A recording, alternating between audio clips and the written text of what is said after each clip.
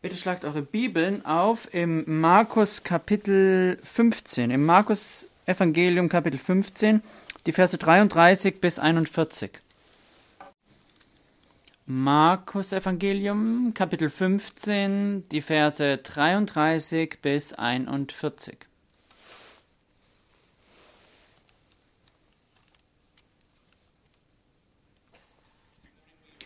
Heute Morgen kommen wir erneut zum 15. und wir haben hier Christus vor uns, wie er am Kreuz hängt. Und wie wir in diesen Abschnitt der Schrift kommen, hat er bereits 3 Stunden am Kreuz gehangen. Und es ist meine Hoffnung, wie wir diesen Abschnitt betrachten, dass wir Christus sehen, das Opfer für Sünder.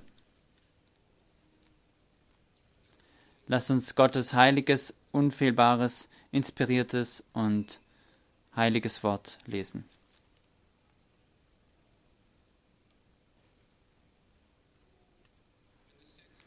Als aber die 6. Stunde anbrach, kam eine Finsternis über das ganze Land bis zur 9. Stunde. Und um die 9. Stunde rief Jesus mit lauter Stimme und sprach: Eloi, Eloi, lama sabachthani. Das heißt, übersetzt, mein Gott, warum hast du mich verlassen? Und etliche der Umstehenden, die es hörten, sprachen: Siehe, er ruft den Elia. Einer aber lief und füllte einen Schwamm mit Essig und steckte ihn auf ein Rohr, gab ihm zu trinken und sprach: Halt, lasst uns sehen, ob Elia kommt, um ihn herabzunehmen. Jesus aber stieß einen lauten Schrei aus und verschied. Und der Vorhang im Tempel riss von oben bis unten entzwei. Als aber der Hauptmann, der ihm gegenüberstand, sah, dass er so schrie und verschied, sprach er: Wahrhaftig, dieser Mensch war Gottes Sohn. Es sahen aber auch Frauen von ferne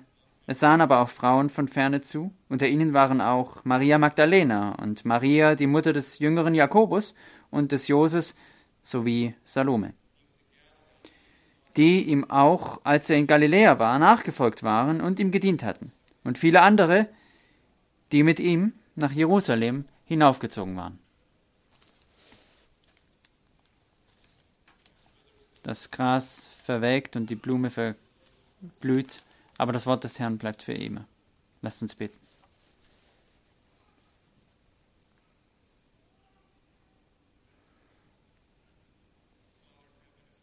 Himmlischer Vater, wie wir vor dich kommen und uns erneut deinem Wort nahen, kommen wir nun im Besonderen zum Kreuz. Und wir bekennen unser Bedürfnis nach deiner Hilfe. Wir bitten dich, dass wir in den Leiden Christi das Werk erkennen, das er für Sünder tat. Noch genauer, das Werk, das er tat, als ein Opfer für unsere eigenen Sünden. Hilf uns, Herr, deinen geopferten Sohn zu sehen. Das bitten wir im Namen Jesu. Amen.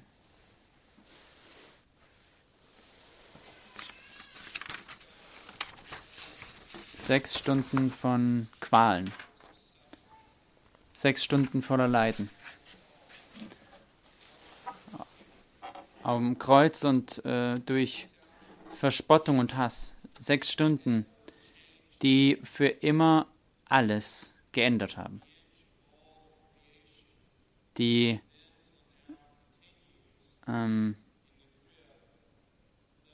ganze Schöpfung ist dadurch beeinflusst. Man kann sich nur schwer eine bedeutendere Zeit in der ganzen Ewigkeit vorstellen, als die Zeit, die wir heute Morgen betrachten. Und es ist meine Hoffnung, dass durch die Betrachtung dieser wenigen Verse, dieser sehr knappe Bericht, den Markus hier vorlegt, dass wir unsere Augen auf Christus richten und dass wir ihn betrachten in seiner Qual, in seiner Pein. dass wir nicht wegschauen, sondern dass unsere Herzen dazu bewegt werden, uns an den zu klammern, der an unserer Stadt hang. 3 Punkte, die ich heute mit euch betrachten will, sind ganz grob die Struktur der Passage hier. Vers 33, Dunkelheit. Dunkelheit, Vers 33. Zweitens, 34 bis 36, Dereliction. Verlassenheit. Und die Verse 37 bis 41, Tod. Dunkelheit, Verlassenheit und Tod.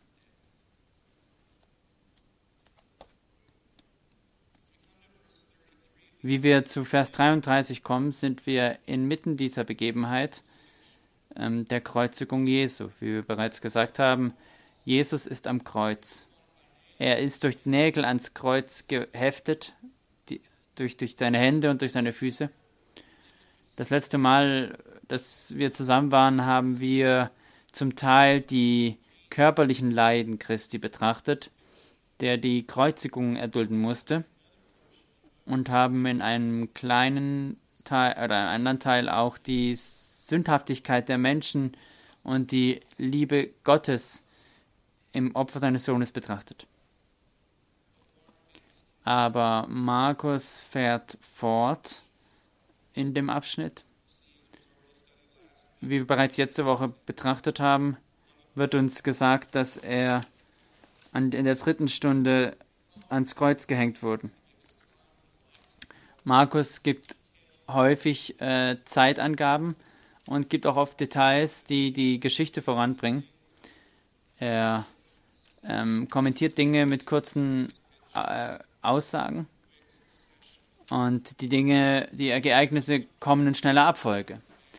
Und es heißt ja, 3 Stunden, ist das dann 3 Uhr mittags? Oder ich möchte euch darauf hinweisen, die Zeit, wie die Markus hat, ist nicht die Art, wie wir heute die Zeit einteilen.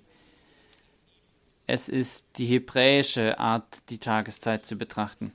Also müssen wir aufpassen, wenn er das sagt, dann spricht er nicht über 3 Uhr nachmittags oder 15 Uhr, sondern er spricht über die 3. Stunde des Tageslichts.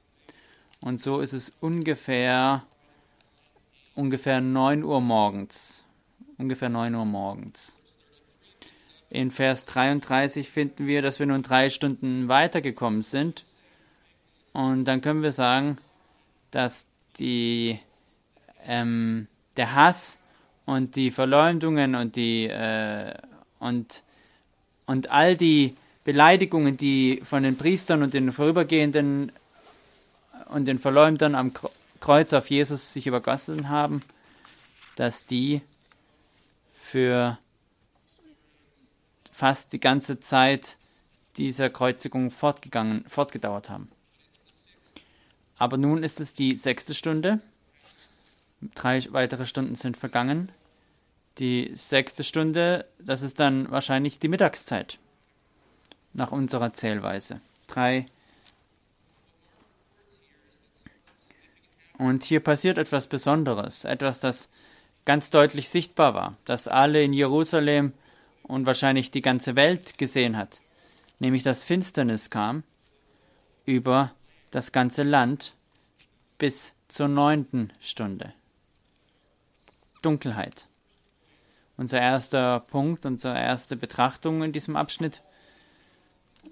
Alle Leidensberichte berichten über diese Finsternis. Sie ist sehr bedeutsam.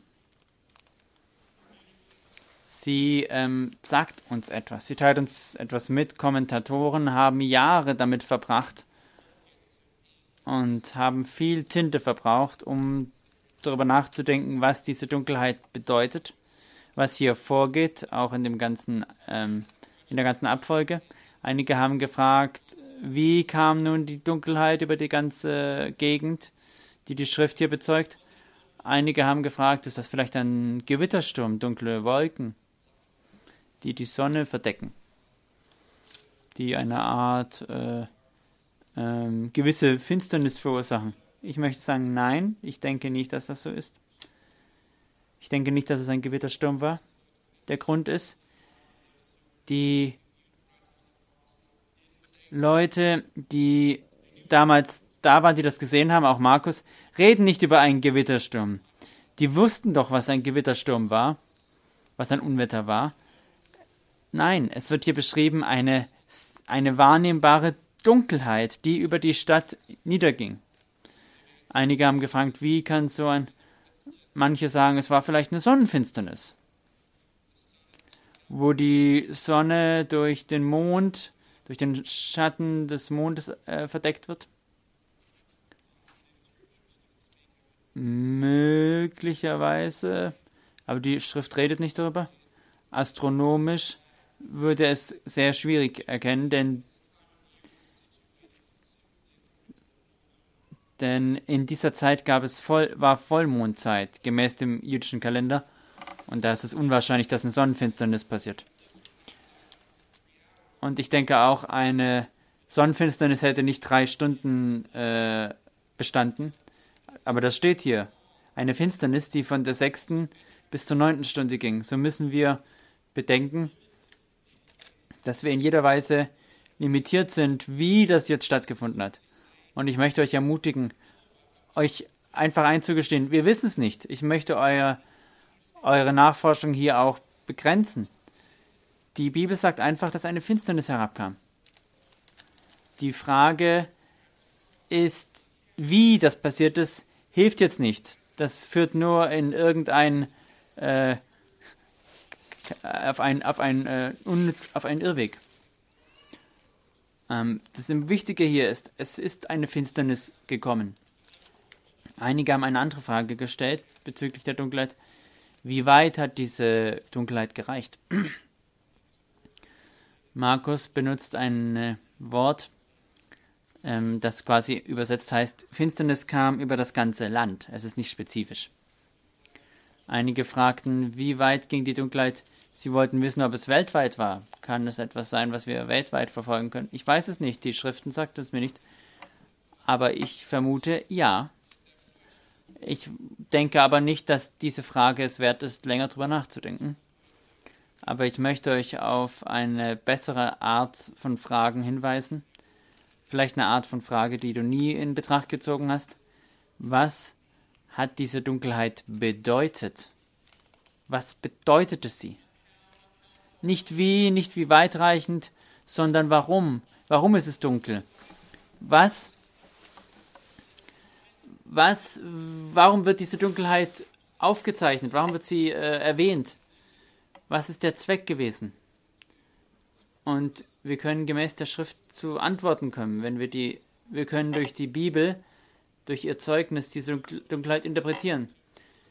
Wenn ihr die erste Seite der Bibel aufschlagt, ist auf der ersten Seite bereits Dunkelheit erwähnt. Und vom Anfang des ersten Buch Mose bis zu Ende der Offenbarung wird Dunkelheit immer wieder erwähnt. Und immer wieder, wenn Dunkelheit erwähnt wird, auch in Bezug auf Menschen, dann ist damit die Idee verbunden, dass Gottes Gericht hier im Spiel ist. In jedem Fall, wo Dunkelheit ist, wenn Dunkelheit mit Menschen geschieht, also wenn Menschen in Finsternis stürzen, mitten am Tag gar, dann ist hier Fluch und Gericht Gottes erwähnt. Wenn ihr Notizen aufschreibt, dann möchte ich euch auffordern, zuzuhören. In Joel Kapitel 2, die Verse 30 bis 31, wird es uns beschrieben.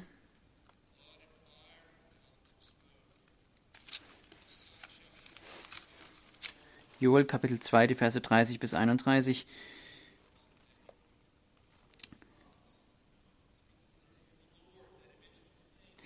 Joel 3, Verse 3 und 4. Und ich werde Zeichen geben am Himmel und auf Erden, Blut und Feuer und Rauchsäulen. Die Sonne soll verwandelt werden in Finsternis und der Mond in Blut, ehe der große und schreckliche Tag des Herrn kommt. Oder auch das Buch Amos, die Verse 5, Kapitel 5, Vers 18 bis 20. Wehe denen, die den Tag des Herrn herbeiwünschen. Was soll euch der Tag des Herrn bringen? Er wird Finsternis sein und nicht Licht. Wie wenn jemand vor dem Löwen flieht und ihm ein Bär begegnet. Und wenn er heimkommt und sich mit der Hand an die Wand lehnt, so beißt ihn eine Schlange. Wird nicht der Tag des Herrn Finsternis sein und nicht Licht? Dunkelheit und nicht Glanz? Erneut das Thema der Dunkelheit, die auf Geschöpfe herabgeht. Ein Ausdruck von Gericht, von Fluch. Jesaja 60, Vers 2. Denn siehe, Finsternis bedeckt die Erde und tiefes Dunkel die Völker. Aber über dir geht auf der Herr und seine Herrlichkeit erscheint über dir. Selbst im Neuen Testament wird Dunkelheit erwähnt. Im Markus-Evangelium, Kapitel 8, die Verse 11 und 12. Ich sage euch aber, viele werden kommen vom Osten und vom Westen und werden im Reich der Himmel mit Abraham, Isaak und Jakob zu Tisch sitzen. Aber die Kinder des Reiches werden in die äußerste Finsternis hinausgeworfen werden. Dort wird Heulen und Zähneknirschen sein. Wenn die Bibel über Dunkelheit spricht, die auf Geschöpfe herabkommt, an ungewöhnlichen Zeiten, dann ist es ein Zeichen, ein Symbol, ein Beweis des Gerichtes Gottes, eines Fluches, der auf die Schöpfung hinabkommt, gemäß bestimmter Dinge oder durch bestimmte Dinge. Aber es gibt auch eine Parallele, die natürlich sehr deutlich hervorsticht, wo gerade die Juden auch in ihren Gedanken und in den Herzen das sehr deutlich auch vor Augen hatten. Mehr als wir. Denn die Parallele mit 2. Mose 10, die Verse 21 bis 23. Das ist natürlich der Bericht der Plage des Todes der Erstgeborenen. Und dann die 9. Plage davor ist die Finsternis in Ägypten. Und der Herr sprach zu Mose, strecke deine Hand aus zum Himmel, damit es im Land Ägypten so finster wird, dass man die Finsternis greifen kann. Da streckte Mose seine Hand zum Himmel aus, und es kam eine dichte Finsternis im ganzen Land Ägypten. 3 Tage lang. Sodass während 3 Tagen niemand den anderen sehen konnte, noch jemand von seinem Platz aufstehen konnte. Aber alle Kinder Israels hatten Licht in ihren Wohnungen. Fühlt ihr die ferne Verbindung zwischen diesem Abschnitt und oder die besondere Verbindung zwischen diesem Abschnitt und der Finsternis bei Jesus? Die Dunkelheit, die auf die Menschen herabkommt als Ausdruck des Gerichtes Gottes. In Ägypten war es etwas, das auf die Ägypter herabkam, so dass der Pharao überzeugt werden sollte, dass er das Volk Israel, das in Sklaverei war, gehen lassen würde. Und dass auch ihre Tiere zum Opfer mit freigelassen werden konnten. Und es ging der Plage des Todes der Erstgeborenen voraus. Es ging direkt dieser Plage voraus. Es ging dem Passalamm voraus, das geschlachtet wurde. Es sind hier Parallelen, die sehr stark sichtbar sind bei diesem Abschnitt. Und Freunde, bis zu diesem Abschnitt in Markus Kapitel 15, wo wir sind heute, unserem heutigen Text, haben wir bereits gesehen, wie Jesus gerichtet wurde und gehasst wurde und verspottet wurde und verflucht wurde durch Menschen. Durch Menschen. Denkt darüber nach. Wieder und wieder und wieder ist im Verlauf dieses Kapitels Jesus gehasst worden. Er ist vor Gericht gestellt worden. Er ist verflucht worden an einem Holz, hängend.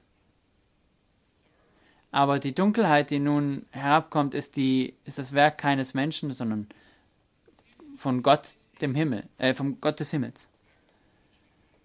Und ich möchte euch klar machen, dass die Dunkelheit, die über die Stadt fiel und auch auf Christus fiel, wie er am Kreuz hängt, das ist ein Hinweis auf das Gericht und den Fluch Gottes, den Gott auf Christus, seinen Sohn, niedergehen lässt, als er unsere Schuld und Sünde am Kreuz auf sich genommen hatte. Die Dunkelheit ist bedeutsam. Geht nicht darüber hinweg. Denn es zeigt uns, wie es auch die ursprünglichen Zuschauer des Kreuzes informierten, dass hier etwas geht, dass ein Krimineller ist zu Tode gebracht worden durch öffentliche Hinrichtung. Es ist hier ein Austausch, da ist etwas geschehen zwischen Gott und seinen Geschöpfen durch Jesus Christus, der am Kreuz gestorben ist. Ein Handel, ein Austausch. Die Dunkelheit weist uns auf die Realität des Kreuzes hin. Die unsichtbare Macht und das Gewicht dieses Kelches vom Zorn Gottes, der auf Christus ausgeschüttet wurde, auf seinen Sohn. Die Dunkelheit bedeutet, dass Christus für uns verflucht wurde. Wie wir weitergehen in Vers 34 bis 36.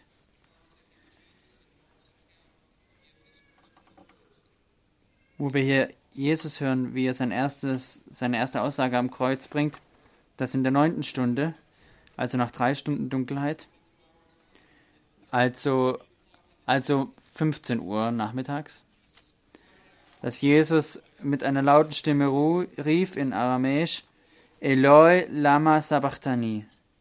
Das heißt übersetzt, mein Gott, warum hast du mich verlassen? Warum hast du mich verlassen? Und wie wir weitergehen, hört ihr die Antworten der, die ihn umringt hatten, die ihn erhöht sahen. Und sie hören diese Stimme. Und wie interpretieren sie es und missinterpretieren sie es? Markus gibt uns sogar den direkten Bericht hier und eine Korrektur. Er sagte uns bereits 34, was Jesus gesagt hat, sagte er uns Vers 35. Und etliche der Umstehenden, die es hörten, sprachen, siehe, er ruft den Elia.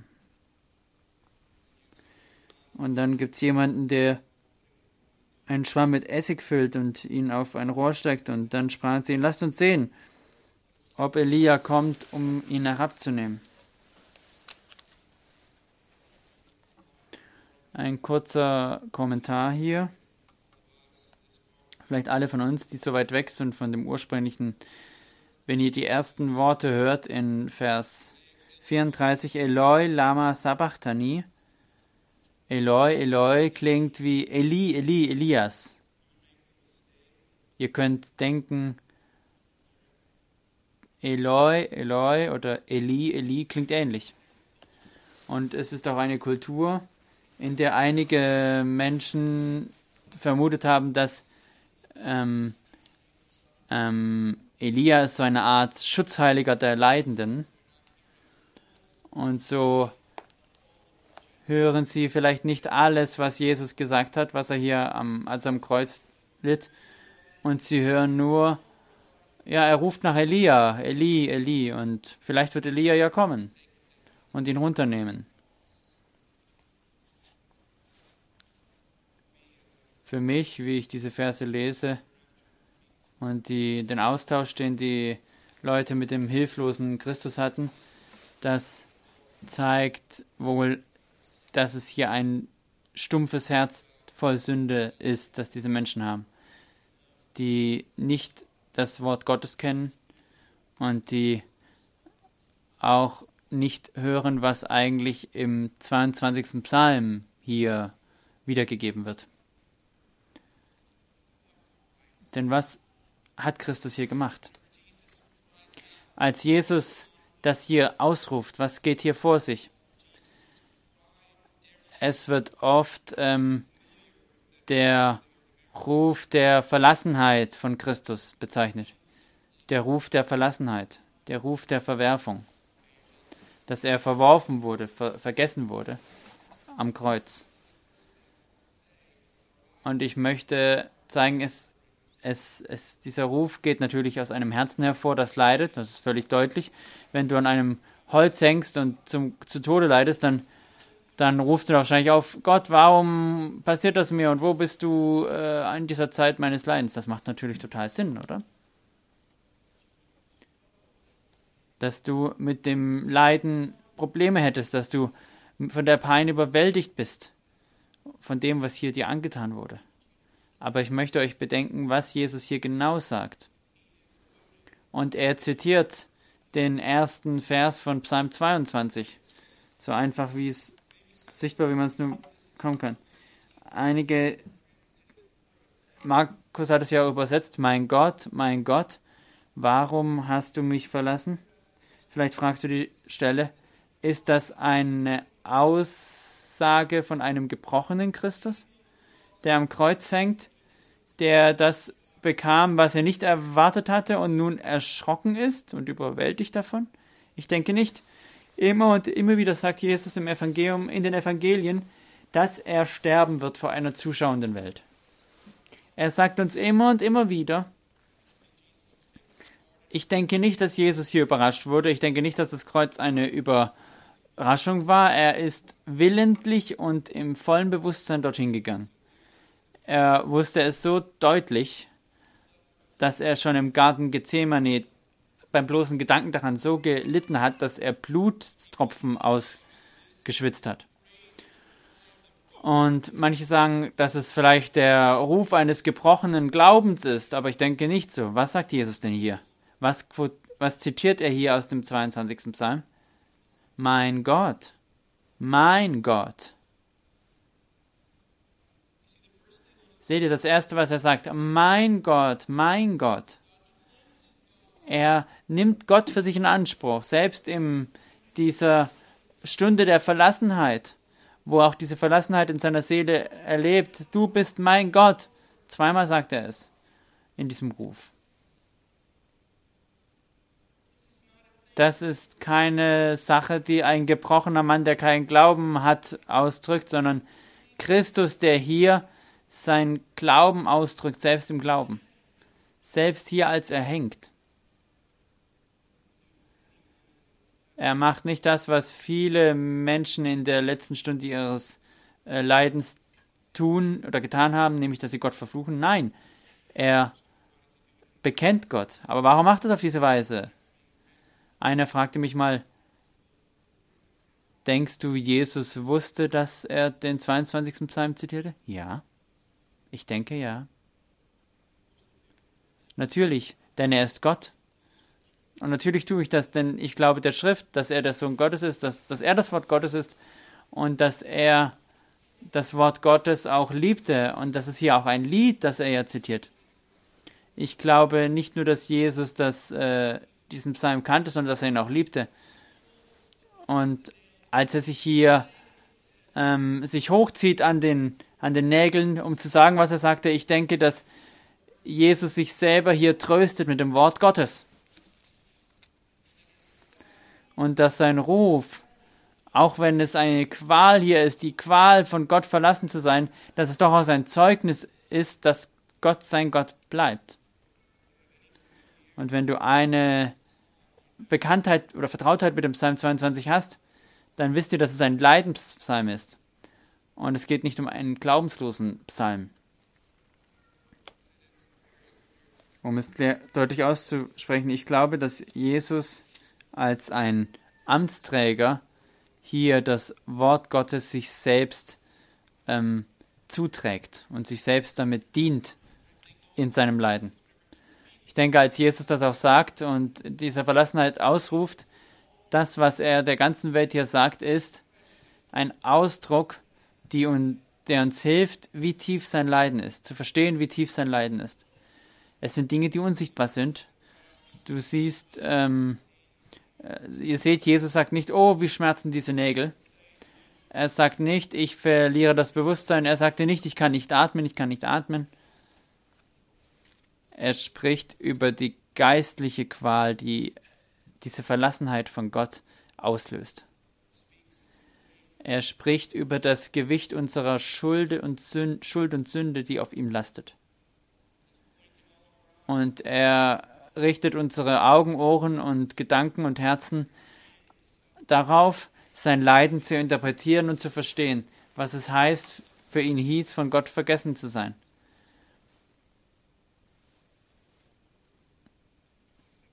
Der 22. Psalm.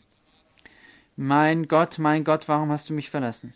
Warum bleibst du fern von meiner Rettung, von den Worten meiner Klage? Mein Gott, Vers 3, ich rufe bei Tag und du antwortest nicht, und auch bei Nacht und ich habe keine Ruhe. Aber du bist heilig, der du wohnst unter den Lobgesängen Israels. Auf dich haben unsere Väter vertraut. Sie vertrauten und du hast sie errettet.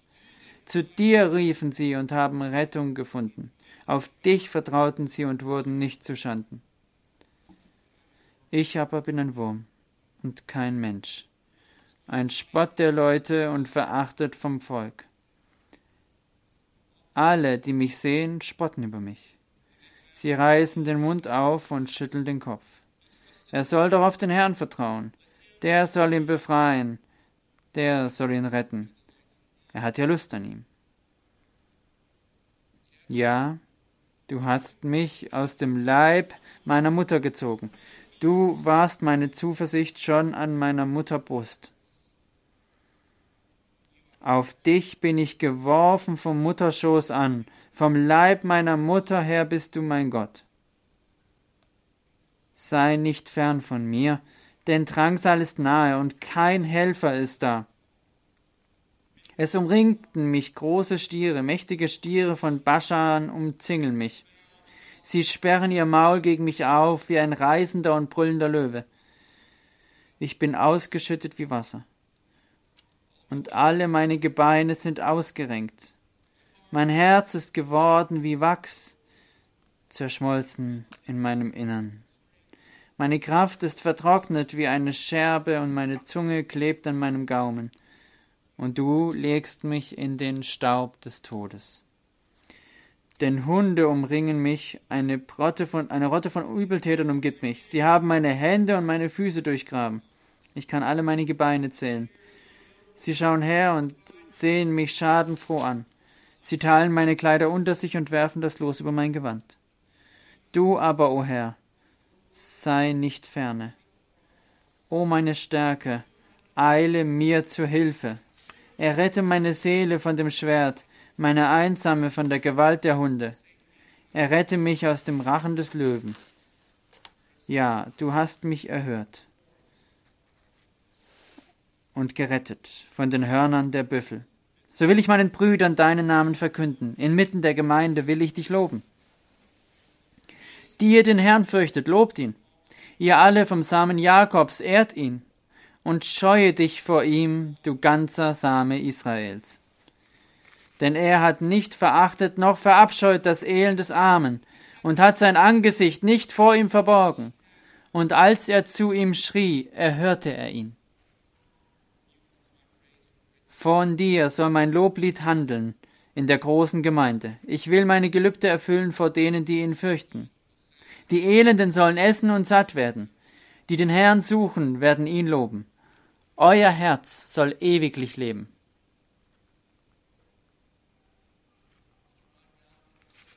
Der trockene Mund des Retters, seine Zunge, die am Gaumen klebt. Selbst als er nur einen Teil dieses ersten Verses ausrufen kann, so singt er uns doch allen dieses Lied zu, dass er sogar in größerer Weise,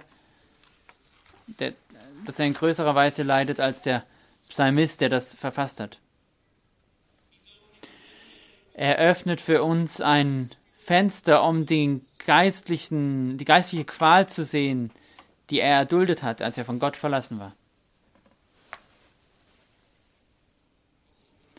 Ich möchte euch auch sagen, das in dem ersten Vers, den Christus hier zitiert,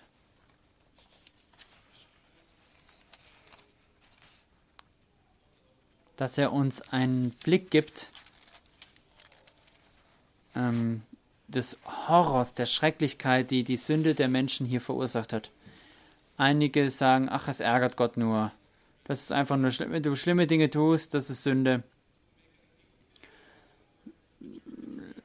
Wenn wir im Stau stehen als Menschen und dann macht jemand im Verkehr was Falsches, dann ärgern wir uns. Aber Sünde verursacht eine Trennung, einen Abgrund zwischen den Menschen und Gott, sodass die Geschöpfe vergessen sind, verworfen von dem Angesicht Gottes, von der Gegenwart Gottes.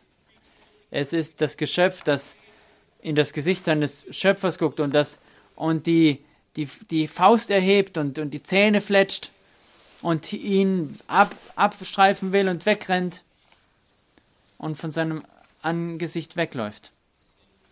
Die Sünde resultiert in Trennung, in ein Volk, das von Gott verlassen ist, verworfen ist. Und das ist der Ausdruck, den Christus hier bringt, dass er als unser Sündenträger diese Erfahrung macht, was es heißt, von Gott vergessen zu sein, von Gott verworfen zu sein, vom Gott des Himmels. Eine kurze Aussage nur. Es gab niemals eine andere Person in der ganzen Ewigkeit, die weniger vorbereitet war, als dies zu erleben als Jesus, der ewige Sohn, der für immer und ewig, der immer die Gegenwart Gottes erlebte, von Ewigkeit zu Ewigkeit, als Teil der Gottheit. Nichts war ihm ferner, als von Gott verlassen zu sein. Keine andere Erfahrung konnte ihn darauf vorbereiten. Er hat die Liebe des Vaters alle Zeit erlebt, alle Ewigkeit. Und alle Zeit die Gnade und Freundlichkeit erlebt. Und am Kreuz brüllt Jesus unter dem Gewicht meiner und deiner Sünde und dem Zorn Gottes, den er dafür erdulden musste, die Verlassenheit Gottes. Das ist die Seelenpein, die Christus hier am Kreuz erdulden musste. William Hendrickson hat es mal beschrieben über das Kreuz Christi. Er sagte, die Hölle kam an diesem Tag nach Golgatha und der Retter fuhr hinab in die Hölle und hat ihre Schrecken an unserer Stadt ertragen. Jesus wusste, wie es sein würde, dass sein Leib gemartert würde. Aber diese Seelenqualen war die Folge, die Sünde hat, wo ja die Geschöpfe vom Schöpfer getrennt sind. Diese Qual war besonders. Christus Ruf der Verzweiflung, der Verwerfung.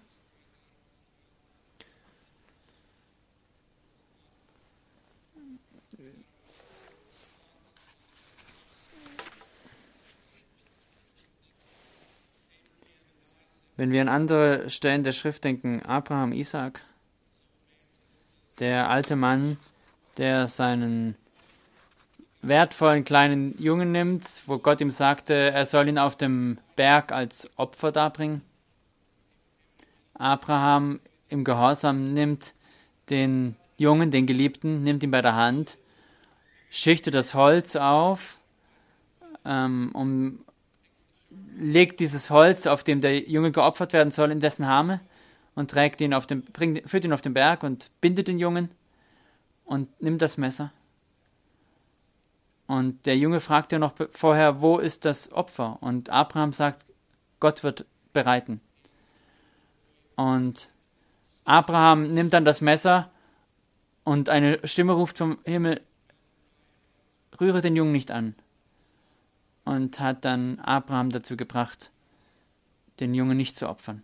Aber auf Golgatha gab es diese Stimme nicht. Niemand hat den Tod Jesu verhindert. Der Tod Jesu an unserer Stadt. Die Verlassenheit, die Qual, die Jesus erlebt hat, war vollständig.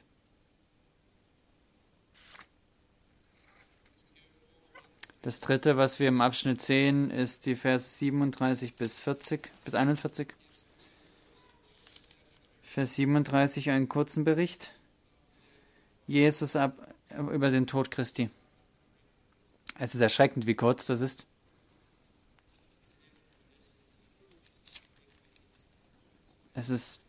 Es passt zu dem, wie knapp er die gesamte Kreuzigung beschreibt. Jesus stieß einen lauten Schrei aus und verschied. Er hängt am Kreuz und ist nun tot. Wir fahren fort und lesen einen anderen Abschnitt über das, was der Tod Christi ausgelöst hat. Dass im Tempel der Vorhang in zwei riss, von oben bis unten. Vers 39, als der Hauptmann, der bei ihm gegenüberstand, sah, dass er so schrie und verschied, sprach er, wahrhaftig, dieser Mensch war Gottes Sohn. Und dann Vers 40 und 41 haben wir den Bericht über die Gruppe von Frauen, die auch zugesehen hatten und die Jesus zuvor gedient hatten. Sein Tod. In 6 Stunden von Leiden und Lästerung und Dunkelheit, von Gott vergessen zu sein, der Höhepunkt davon ist sein Tod. Der Höhepunkt davon ist sein Tod. Der gerechte Mann stirbt. Das makellose Lamm stirbt am Kreuz. Er ist nicht weggeschlummert oder er hat nicht das Bewusstsein verloren. Es gibt etwas, was hier wirklich, was hier hervorsticht. Es sticht auch den heutigen Leuten hervor. Selbst der Bericht von Markus, wo der Vers so kurz ist. Warum ist dieser Bericht so kurz? 6 Stunden an einem Kreuz. Das ist eine kurze Zeit des Leidens für die gekreuzigt wurden. Die Kreuzigung war normalerweise ein sehr langer und brutaler Tod, manchmal sogar über 2 Tage, wo Menschen einen Schock erlebt haben oder irgendwann ausgetrocknet sind. Oder wegen der Wunden, nicht unbedingt die Wunden, sondern die Folgen. Und Menschen sehen jetzt diesen Bericht und sagen, das ist herausragend hier. Auch der Centurio sagt das ja, der Hauptmann. Was sollten wir im Tod Christi sehen?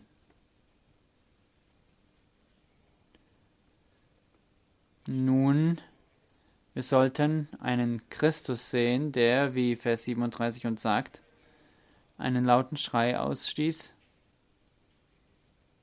und verschied. Wir sollten einen Christus sehen, der, wie die anderen Berichte sagen, der sagte, in deine Hände befehle ich meinen Geist. Er hat seinen letzten Atemzug getan und dann starb er.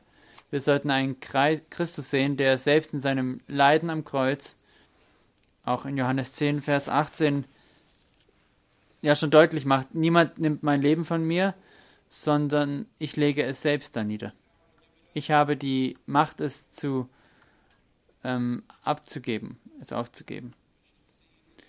Wir sollten im Tod Christi den Priester sehen, der willentlich sich als Opfer für Sünder gegeben hat. Ein Christus, der sein Leiden kontrolliert, der es aus Liebe zu Gott tat und aus der Liebe zu uns.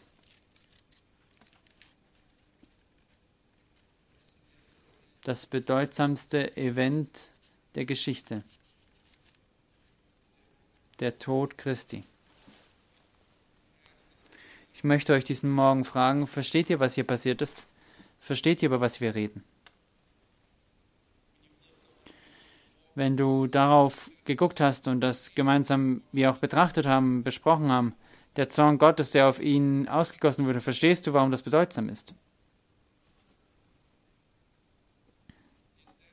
Es ist bedeutsam, weil im Kreuz, im Tod Christi, ein Abbild von dem ist, was deine Sünde von Gott fordert. Was sie kostet. Jedes Mal, wenn du sündigst in Gedanken, Worten oder Taten, gemäß der Begierden deines Herzens, was kostet diese Sünde? Was fordert sie?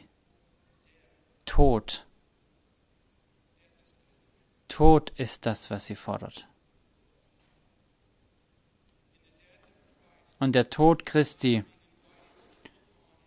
ist für uns, für dich und mich, eine Einladung zu sehen, dass jede Sünde, die wir begehen, das verdient. Jede Sünde, die ich begehe, hat dieses Leiden zu erwarten vor Gott. Wenn ich nicht sein bin. Du solltest auf das Kreuz blicken und wenn du Christus nicht kennst als Herrn und Retter, dann solltest du erwarten, dieses Leiden selbst zu erleben. Und ich möchte sogar sagen, selbst der Tod von dir, fern von Christus, würde verblassen gegenüber dem Leid, das Christus erfahren hat. Wie kann ich das wissen? Wie kann ich wissen, dass das ein Abbild der Kosten der Sünde ist? Gott gab seinen einzigen Sohn.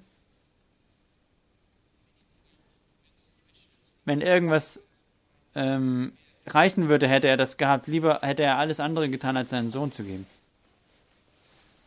Nichts anderes hätte das bewirkt, was der Sohn Gottes, der ewige Sohn Gottes, sein einziger Sohn, dass er für dich starb. Nichts anderes war genug. Nichts anderes war genug. Das Kreuz zeigt dir, wenn du ein Sünder bist, dass du ein Sünder bist und dass du den Zorn verdienst, aber dass dir in Christus freie Gnade und Errettung dargeboten wird. Bei Christus gab es keine eingreifende Stimme, die sagte, töte den Jungen nicht. Damit bei uns diese Stimme zu hören ist. Dass der Zorn Gottes, der über uns steht wie dieses Messer, dass er nicht auf uns herabfahre. Dass der Hass Gottes auf Sünde nicht auf uns komme, wenn wir seinen heiligen Sohn kennen. Jesus sagte, mein Gott, Jesus sagte, mein Gott, warum hast du mich vergessen? Und wir können nun den Segen hören. Der Herr segne dich und behüte dich. Der Herr lässt sein Angesicht leuchten über dir und gebe dir Frieden. Der Herr erhebe sein Angesicht auf dich und gebe dir Frieden. Wenn du Christus kennst. Wenn du Christus kennst. Ich möchte dich heute Morgen einladen, deinen Glauben auf ihn zu setzen. Auf das Leiden Christi zu blicken. Die Gnade zu sehen von Christus, der dort am Kreuz hang, der sagte, wie der Zenturier dann auch sagte, wahrlich, dieser Mann war Gottes Sohn. Und dass du in ihm Errettung haben mögest.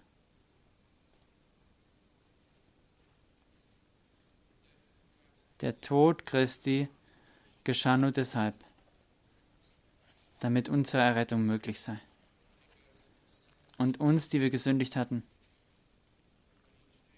und die jeden Tag vom Angesicht Gottes wegrannten und ihn geflucht haben und die ein Herz haben, das gewohnt ist, ihn zu hassen und sich darin sogar noch freut.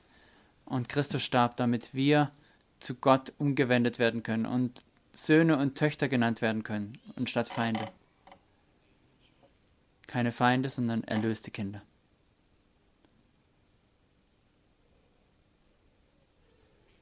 Die Verse 40 und 41 haben wir den Bericht der Frauen, die da waren.